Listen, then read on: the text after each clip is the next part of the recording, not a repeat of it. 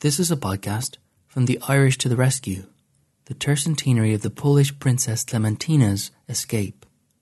This seminar was organised on the occasion of the tercentenary of the rescue of the Polish princess Maria Klementina Sobieska from captivity in Innsbruck in April 1719 by a small group of Irish and French people in a most dramatic fashion. The event took place in Europe House in Dublin on the 30th of April 2019 and was generously sponsored by the Embassy of the Republic of Poland in Dublin, the Embassy of France in Ireland, the Alliance Française Dublin, Rathmines College of Further Education, the Technological University of Dublin, and Dublin City Council. In this episode, a recording of a paper by Estelle Gittins from Trinity College Dublin.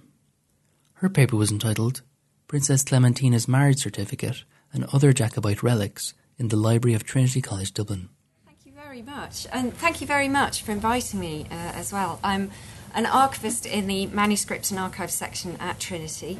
I'm very privileged to look after what, in my opinion, some of the most remarkable cultural artefacts on the island. So I'm very fortunate to work in this building here, which is the long room of the old library at Trinity. Now, there has been a library at Trinity since it was founded in 1592, and collecting has been fairly continuous since that time. But there are actually lots of preconceptions about what is actually housed in the library at Trinity, perhaps because of this manuscript here. This is possibly the most famous manuscript in our collection. This is the Book of Kells. But we also look after over 11,000 collections of manuscripts and archives, which can range from a fragment of papyri through to, say, 200 boxes of estate papers. Collections come in many different physical formats. They're not just paper or books. We hold everything from clay cuneiform tablets through the medieval manuscript collection for which we're most famous, modern literary papers like the papers of Samuel Beckett, through to the memory sticks that come in today with the born digital archives of today. We curate many exhibitions ourselves, but another aspect of our job is managing the loans of our manuscript material to other institutions, often abroad, for their own exhibitions. And this is where I come to the Jacobite manuscripts in the collection.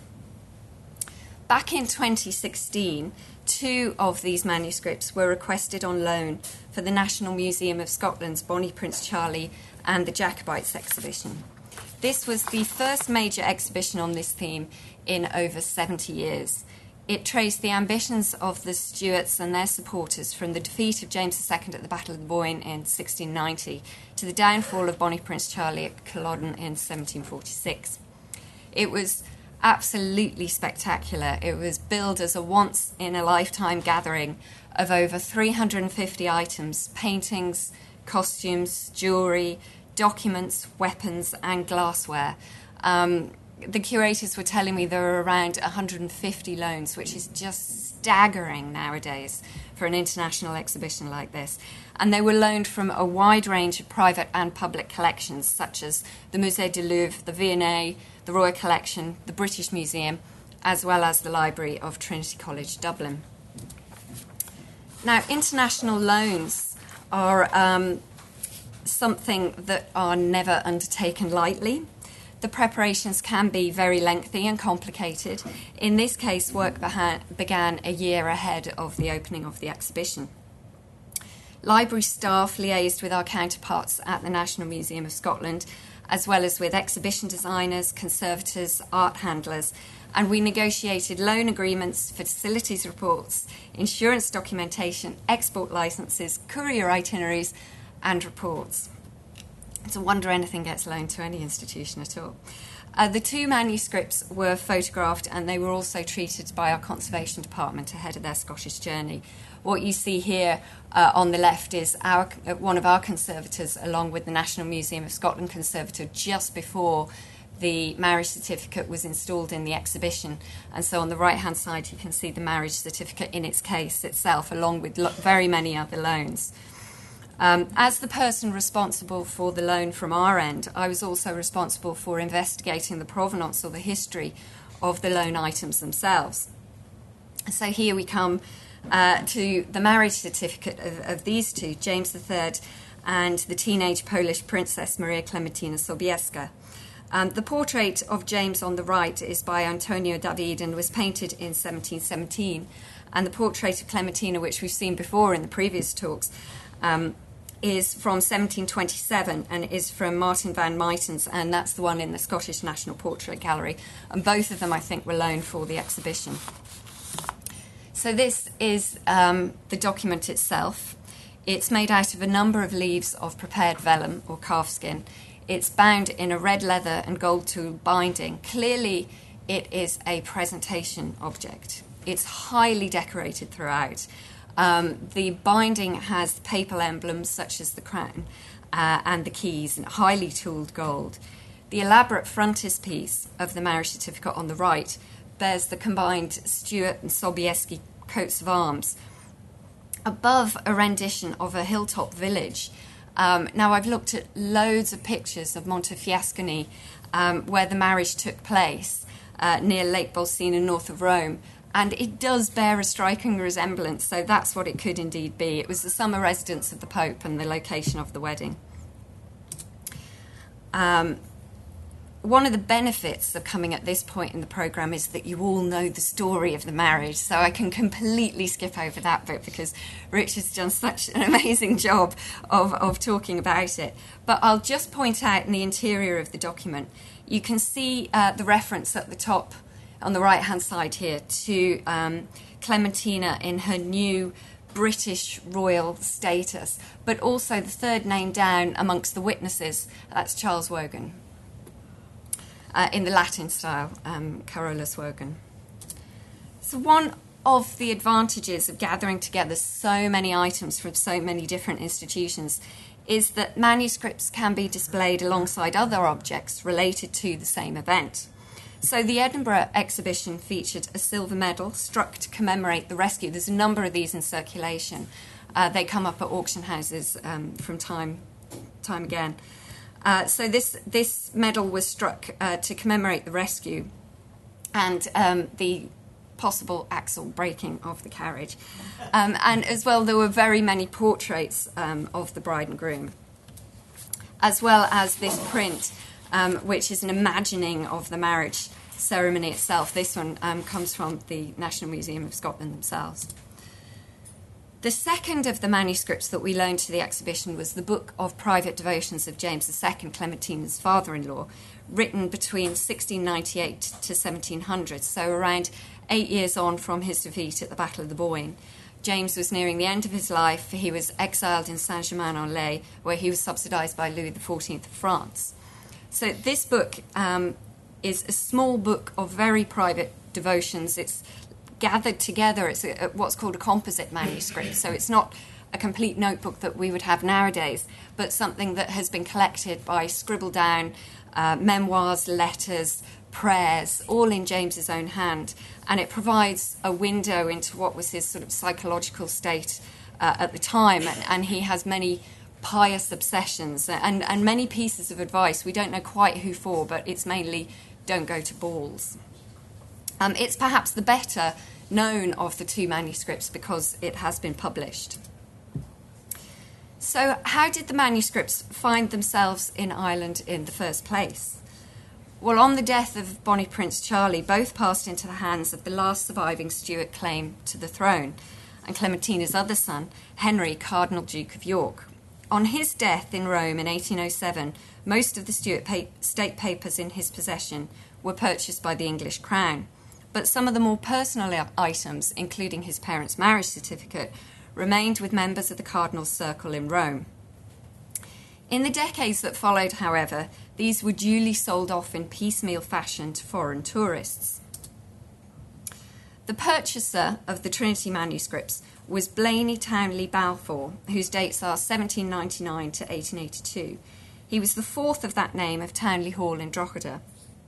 As we've no image of him, you'll have to make do with this one of Townley Hall.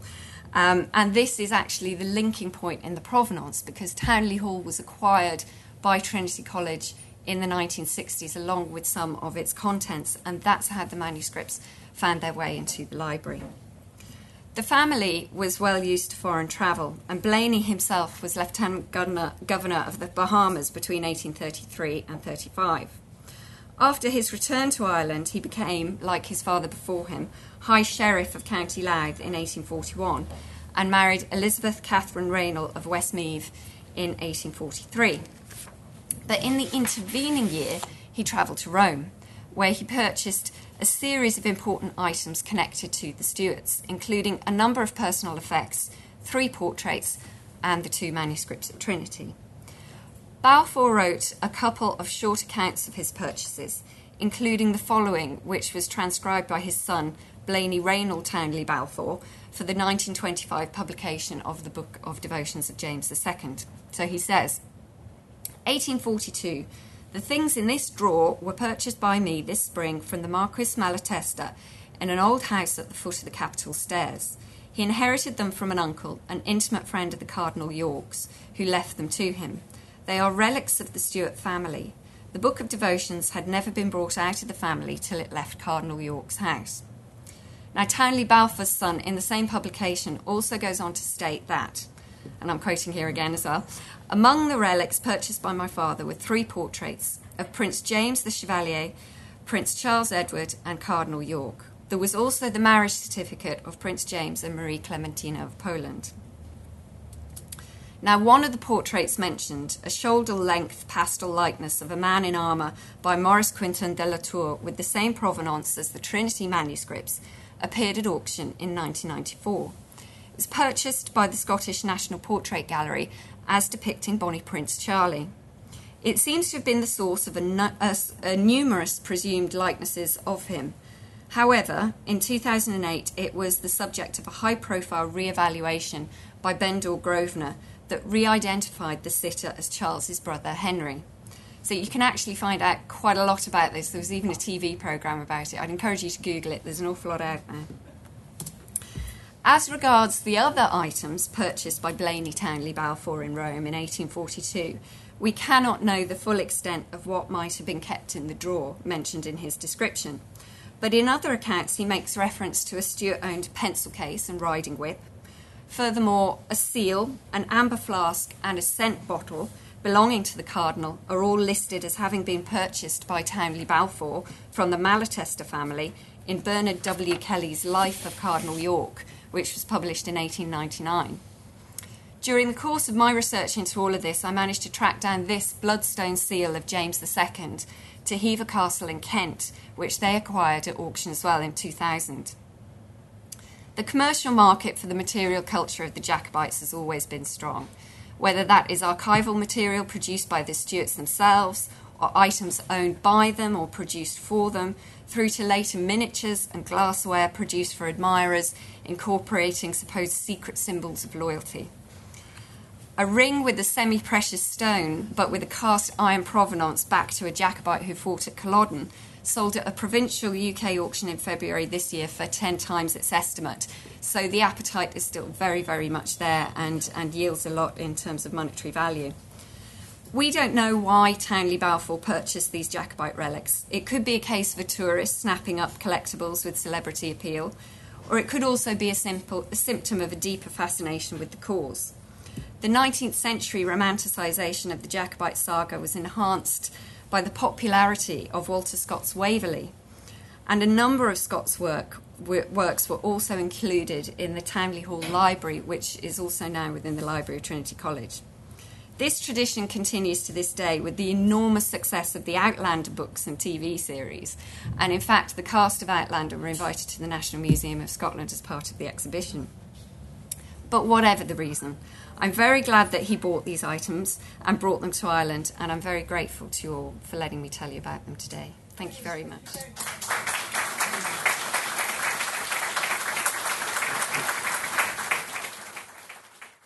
Thank you for listening to this podcast from the Irish to the Rescue, the tercentenary of the Polish Princess Clementina's escape. If you would like to listen back to more podcasts from the seminar, please go to historyhub.ie/podcasts.